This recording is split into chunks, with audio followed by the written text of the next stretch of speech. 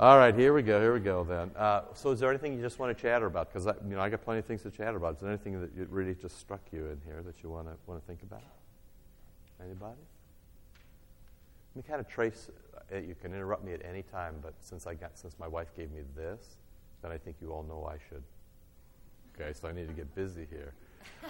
The first bit was about. It was very nice. The whole morning our losses thing was a bit of a reality check. Just kind of wake up and look at your life, and kind of recognize about you. I mean, I'm going to Lutheranize this a little bit, although I appreciate the fact that he put it in a different way.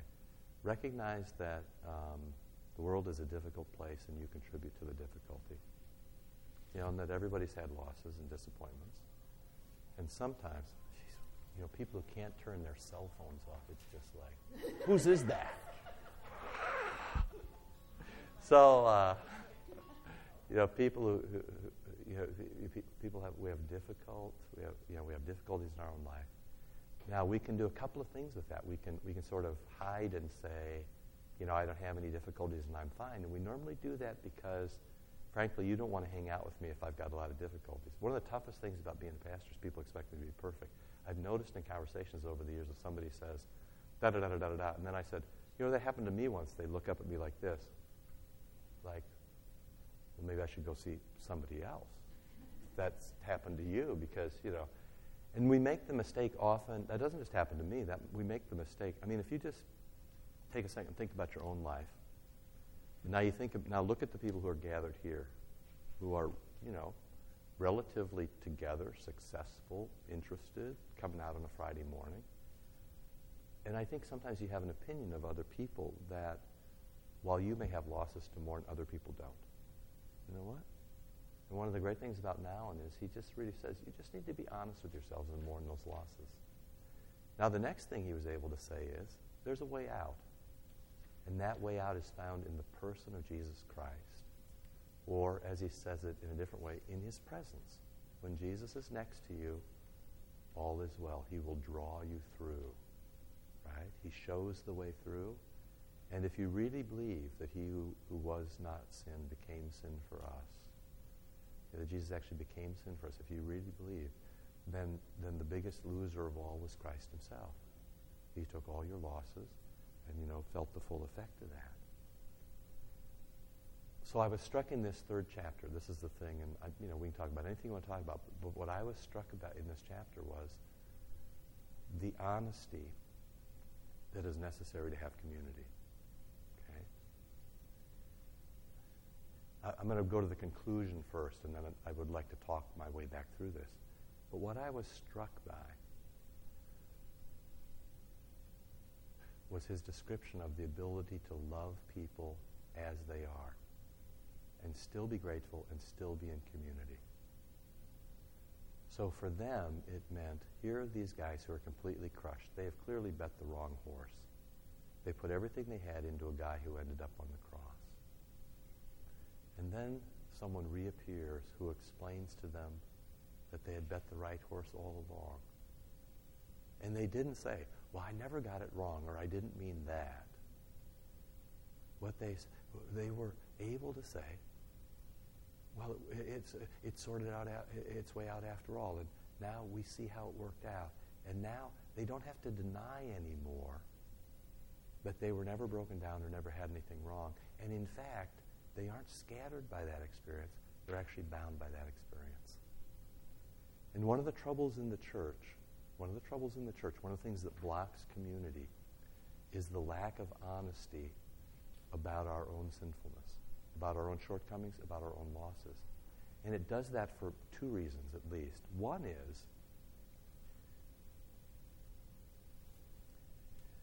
we aspire to be around people who are in some ways better than us, and hopefully that will rub off on us. But two, we actually feel like maybe they won't want to be around us if we, in fact, aren't at their level. So everybody runs around like everything is okay all the time. That's one part of it. The other thing is there are people in the church who are just slovenly in their sinfulness. They sin, and then they sort of say, well, this is the church, and you should accept me the way I am, and everybody has sins and you just can't be honest about your sins, so I'm just going to carry on the way I am. Neither of those are the right answer. To sort of carry on in your sin as if it doesn't matter is not the right answer. And to pretend like you don't have any sins isn't the right answer. What's the right answer? The right answer is to be able to say, as we all do in confession and actually mean it, you know what, I'm a poor, miserable sinner, and this week I've betrayed you in thought, word, and deed. By the things I've done, wow, that was bad. And the things I left undone, the things I should have done, I didn't do. And so, you're the only refuge I've got. If you could please forgive me and help me to forgive all the other people around here, peace be with you.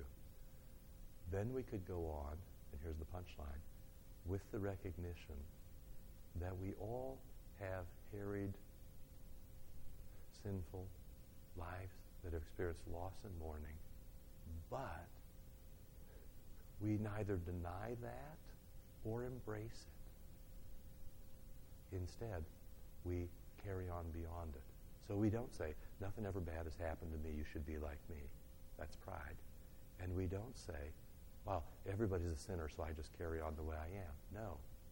And so the bottom line here is that Jesus comes to change you, and that frightens the heck out of us.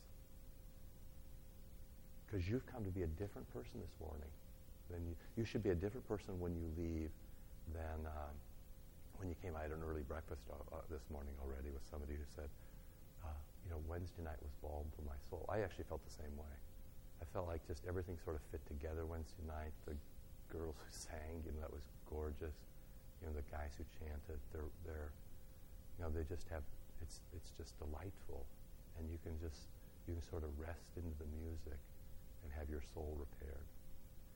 And to say that you can have your soul repaired means that you admit that you're in need of repair, and you're not willing to hang on to what went before, and you're willing to be changed and to recognize that about everybody else. I just think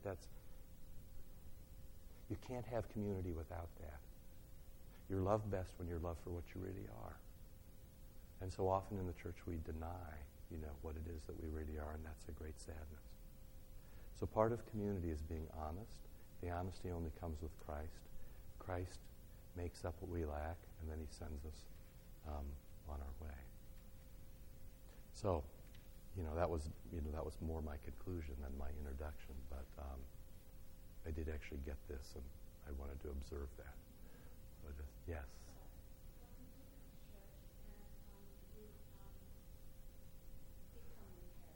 Right.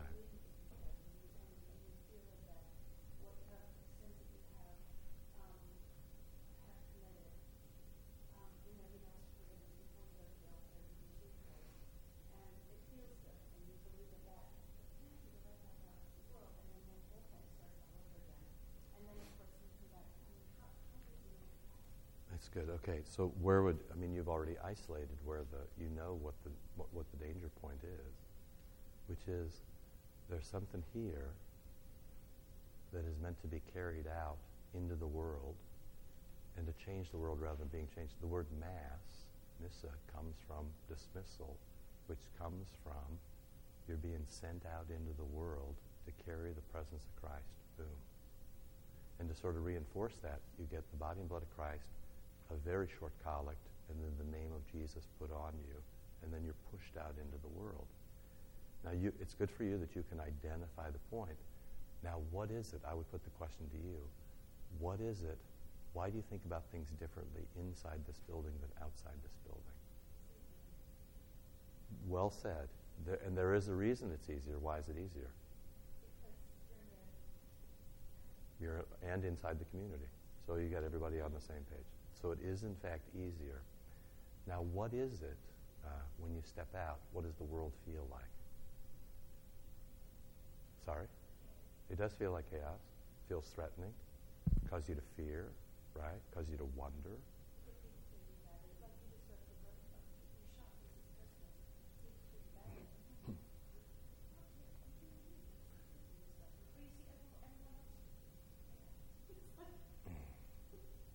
I was reading something, but I have to check it. I think it was by Francis of Assisi or something the other day. He was traveling with another monk, and he said something like, it's a long story. I almost thought to bring it and read it to you this morning, but it was something like, they show up at a monastery and they bang on the door and they won't let them in. We don't know who you are. It was very characteristic to get inside and rob monasteries. So if you don't come by the proper time, they bang on the door, they're scorned. They bang on the door some more. And he talks about what if they don't let us in, will we still love them? What if they don't let us in and they say bad things, we'll still love them? No, and he keeps pressing this. What if they beat us and turn us out? What if we have to walk in the cold? He sort of pushes it all the way out where you've been scorned and sworn at and beat up and put out in the cold and slept outside overnight. And this guy keeps saying, why would we carry on? Why would we carry on? He says, only then have you entered into the suffering of Christ. Only then do you understand the world. And in some ways, on one level, so this is a great concrete example, on one level, you can say to yourself, I'm a human being and I shouldn't be treated in that way. And there's a way that, you want to teach your kids to be civil. For example, it still rankles me every time I say hi to a kid in this school and they don't look me in the eye and say hi back. I can't figure out. I'm going to have white gloves and table manners here as a required course before it's all over. In the one sense, you're right. I'm a human being and I have some sense that I deserve this. But in another very real sense, you can speak about that experience as simply how the world works. And you can say, rather than reacting to that experience, you can say, my proper reaction is not that my dignity's been hurt. My proper reaction is that I'll bear Christ into the world in that particular sense. Does that make sense? And so you can't have a response based on who you are, but you can also have a response based on who Christ is. And that's really the thing. Does that make sense?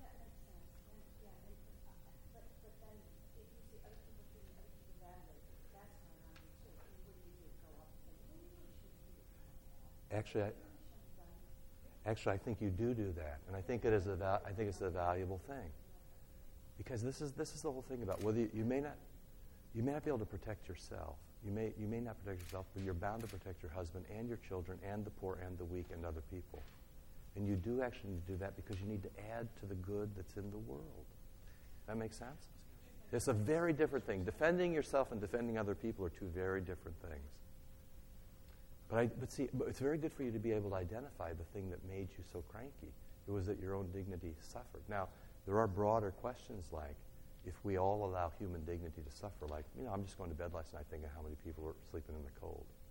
I mean, if we allow that to happen, we're worse for it. We're a worse world for it. We're a worse church for it. We're a worse society for it, if that makes any sense.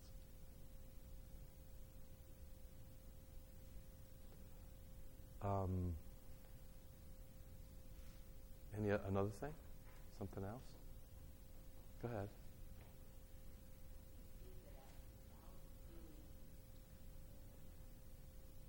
How do you, correct somebody who's abusing somebody else? Yeah.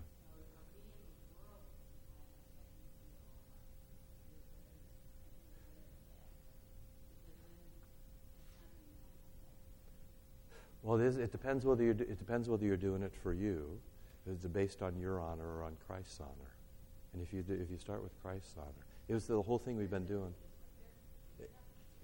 That's right. So you appeal to the next level up. For you as a Christian, it's what we've been doing on Sunday mornings, which is you seek Christ in the stranger around you. Christ is the xenos. Christ is the stranger. You did it to them, you did it to me. So you couldn't possibly let people go hungry or sleep in the poor or be abused because Christ is in them, right? I very much shape my opinion of people by how they treat waiters and waitresses and the clerk at the jewel store and people who park their car. Anybody can be nice to people who are more powerful than them or that you need somebody from. But really, the world sorts itself out by how you treat people because they're made in the image of God. And that's not an appeal to you, and so it's not a prideful appeal. It's that this person is made in the image of God. And Christ is present in this stranger, and that's how we care for them. See, it's impossible for the church not to be socially concerned. It's impossible for the church not to be engaged in acts of mercy. It's just impossible. It's not the church anymore if you don't do that. So I think if the appeal is not to yourself, I think it's all going to be okay.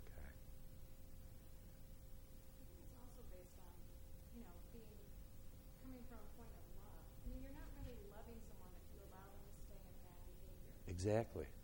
Or allow them to stay in a bad situation. And really, if we all did that in defending other people, you in turn would be defended. That's right. Someone else would be covering your back. That's right.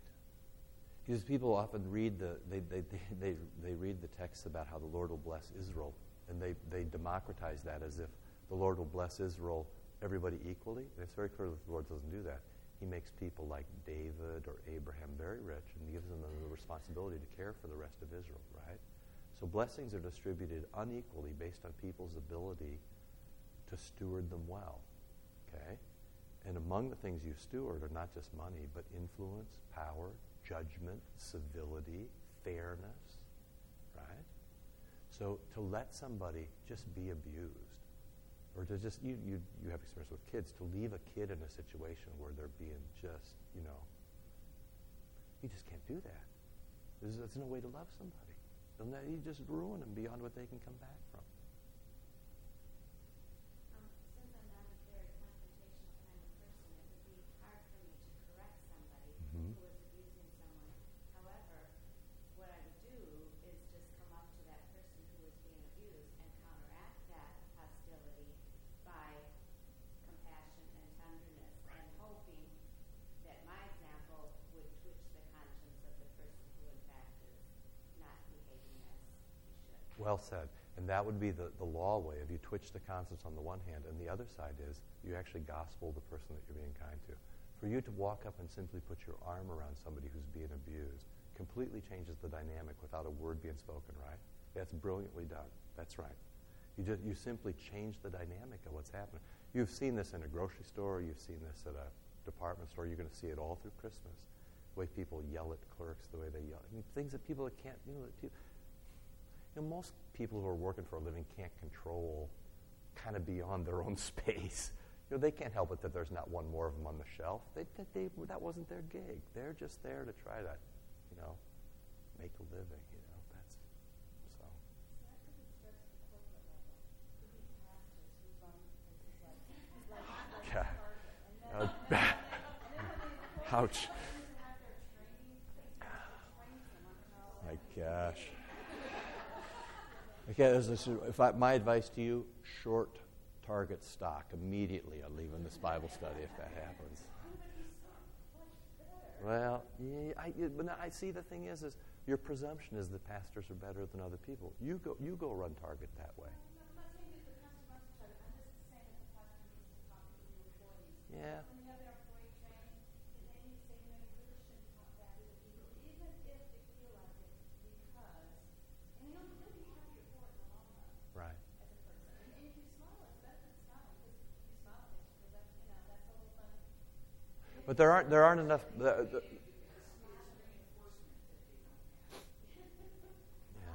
are actually promoting that more and more, though, with their employees, because competition is so great that they want people to.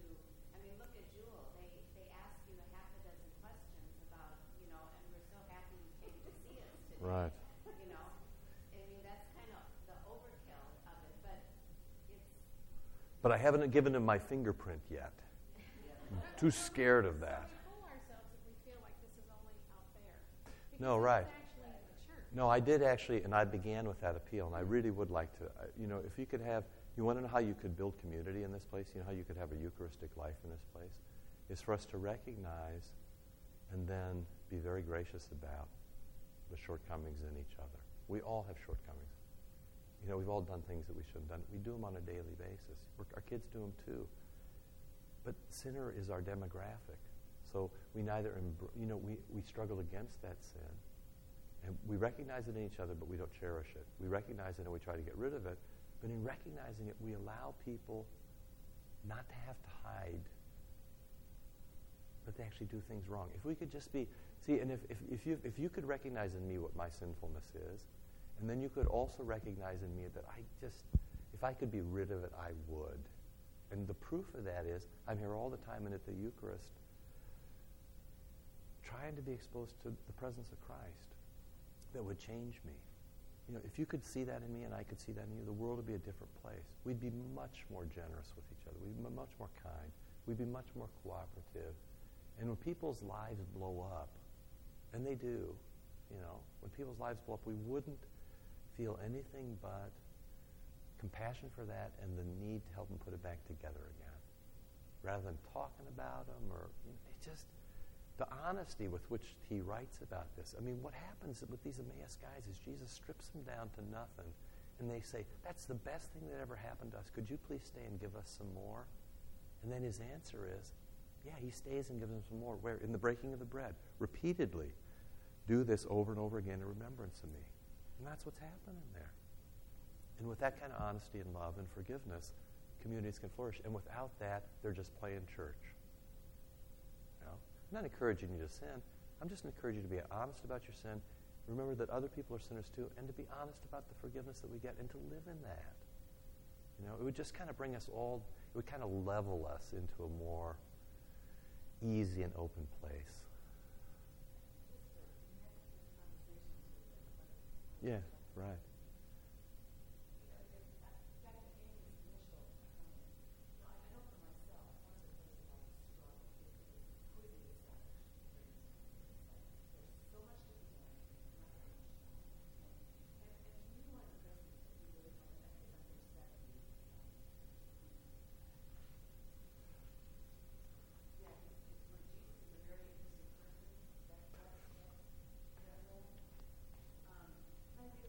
Please.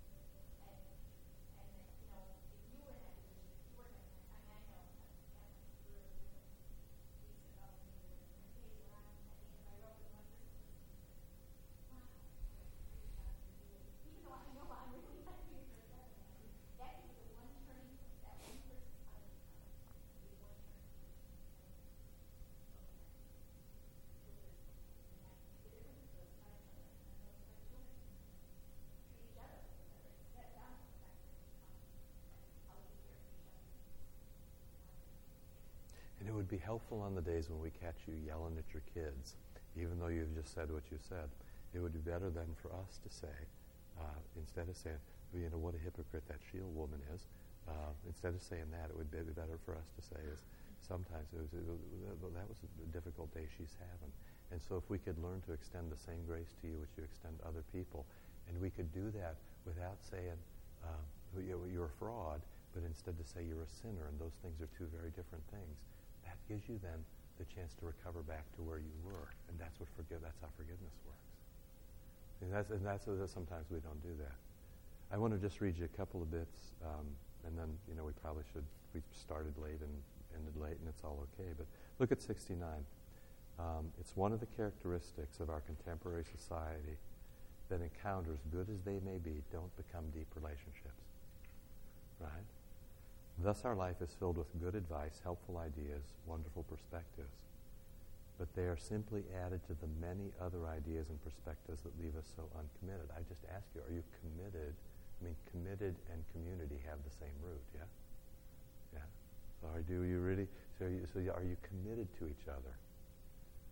See, in a society with such informational overload, even the most significant encounters can be reduced to something interesting among other interesting things. Then the next page, if you just turn your page. The Eucharist, 71. The Eucharist requires this invitation. Having listened to his word, we have to be able to say more than, this is interesting. We have to dare to say, I trust you. Now here's the thing that keeps you from trusting him. Just keep your finger right on that page and flip back to, flip over to the next page where he says, to 72, saying this is not easy since we are fearful people. Why don't we commit to each other? Well, you might find out just how horrible I really am. And if you find out how horrible I am, someone in the past couple of weeks you sort of flopped down in my office and said, in mid-conversation, it's just that I'm unlovable.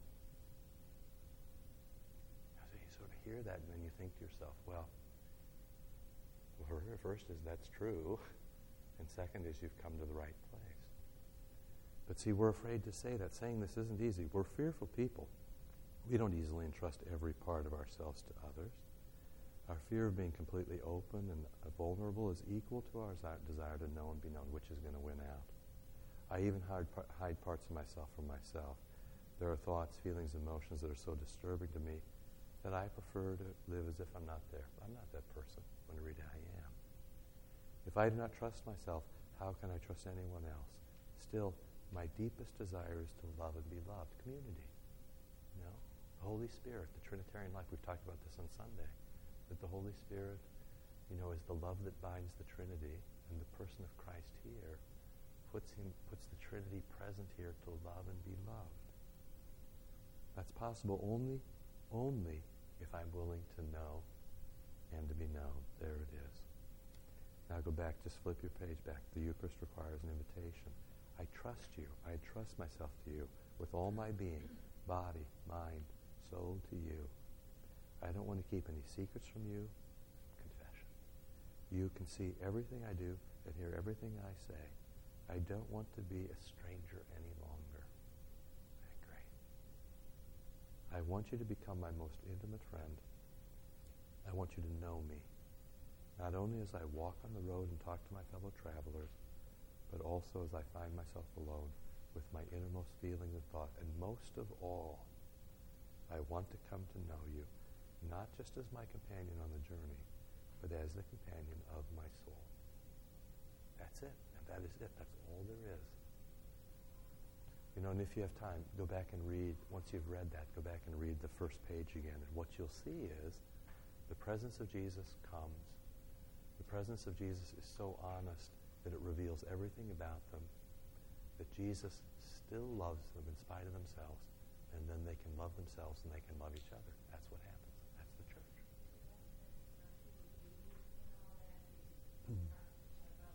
I think it's first with Christ, but it is also with each other. It is first always with Christ, but Christ doesn't, it's always, what does it mean to be the body of Christ?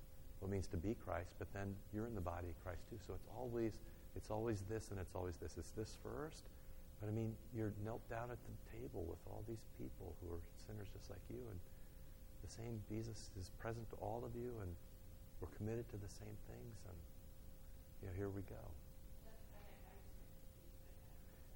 Well, I may be pushing.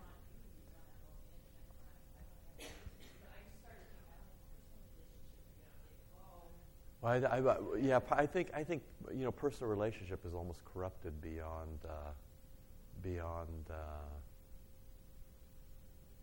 meaning, beyond salvation. To be companion of my soul, though, would be To have a Jesus to whom you can say, this is who I am, and if you could please forgive me and push me on to the next thing, that would be brilliant. And see, here's the thing. When you can say that, then there's no more fear. Jesus is for you and he's not against you. And he's your friend and he loves you in spite of yourself. And he'll see you through the day. And when you start to feel that about the person next to you, she feels the same way. Then sort of the two of you together say, well, the Lord, and then when she has the bad day, you say to her, well, isn't the Lord still companioning your soul? Isn't he just there present to you? Weren't you at the Eucharist? And aren't you part of this community? And if you say that and this community has hard edges for people, that's not helpful. But if this is a community where we're committed to each other, I mean, what you're committed to is her best interest, as opposed to somehow pushing her down so your kid can get ahead, or your husband, or you, or somebody. That's when community begins to flourish, because people feel safe. As they feel safe, they become more open. As they become more open, they feel safer. As they feel safer, the community builds. It just builds on itself. That's the ethos that we're kind of aiming at. And it is all an ethos that comes from the presence of Christ. Who's more open than Christ? Hanging there naked, dying for you. Knows everything about you and still willing to die for you. It's a frightening sort of love. All right, I probably should let you go. Are we supposed to only go till 10? We're supposed to go to 10:30? Okay, then I want to read the first page. Because the first page is the best bit. I mean, just now, everything that we've said, rethink this. Because this is, Amy, this is all the way back to your question, which was, one of the best question of the day. Well, go stand next to that thing. Is it hot? We can't, never put in forced water heat, okay? That's my first rule of a church. As they listen to the stranger, something changes within the two sad travelers. Isn't this great? So they're mourning their loss. Jesus is there. Jesus speaks. In speaking, he's present. As they listen, something changes within the two sad travelers. Not only do they sense a new hope and a new joy touching their innermost being, but their walk has become less hesitant. Amen. Now, it doesn't matter if it's Jesus talking or if it's you saying Jesus' words to somebody else. Your job is to make people walk less hesitant. The stranger has given them a new sense of direction. Going home, or going to church, or going to community, or going to be with your people, no longer means returning to the only place left to go. Home has become more than a necessary shelter. Church has become more than a thing you've got to do to fulfill the third commandment. A house where they can stay as long as they don't know what else to do. The stranger has given their journey a new meaning.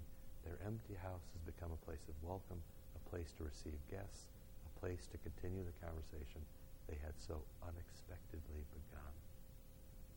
And then this next bit is, you should read this through, but, this is true if you had somebody close to you die. This is how it feels when you're only feeling your losses. Everything around you speaks to them. But then the last couple sentences of this paragraph. But as you keep walking forward with someone at your side, opening your heart to the mysterious truth that your friend's death was not just the end, and you can substitute any loss for friend's death, for what you saw at the grocery store, for how you feel about your family with the holidays coming up, for the press that you feel, for how your job is going. When you mourn this, as you keep walking forward with someone at your side, opening your heart to the mysterious truth that whatever you mourn was not just the end, but also a new beginning. Why? Because Christ is for you, not against you. Not just the cruelty of fate, there is no such thing, but the necessary way to freedom. The world is a tough place, and we move through whatever we move through, even our own deaths, to the next thing. Not just an ugly and gruesome destruction, but a suffering leading to glory. Then you can gradually discern a new sound, sounding through creation, and going home corresponds to the deepest desire of your heart, which is, Amy, exactly when you step out the door and you can hear a different song, and you have the sense of different presence, and you know that even though you leave here, you carry this whole community with you, then you've suddenly begun to be church. And it's sad. I mean, most churches never get there. I mean, if churches like this, you can't build a church big enough to house people. And if church is the way churches normally are, people are there grimly out of duty, you end up suffering and dying. So just have a think through it. I mean, I think there's a bit of guidance there, and it's all based around the Eucharist, around the presence of Christ. He cares for us, we care for others. The place flourishes, and it just spins round and round again. All right, let's pray and let's go. Thank you. Our Father, who art in heaven, hallowed be thy name. Thy kingdom come, thy will be done, on earth as it is in heaven. Give us this day our daily bread, and forgive us our trespasses, as we forgive those who trespass against us. And lead us not into temptation, but deliver us from evil. For thine is the kingdom, and the power, and the glory, forever and ever. Amen.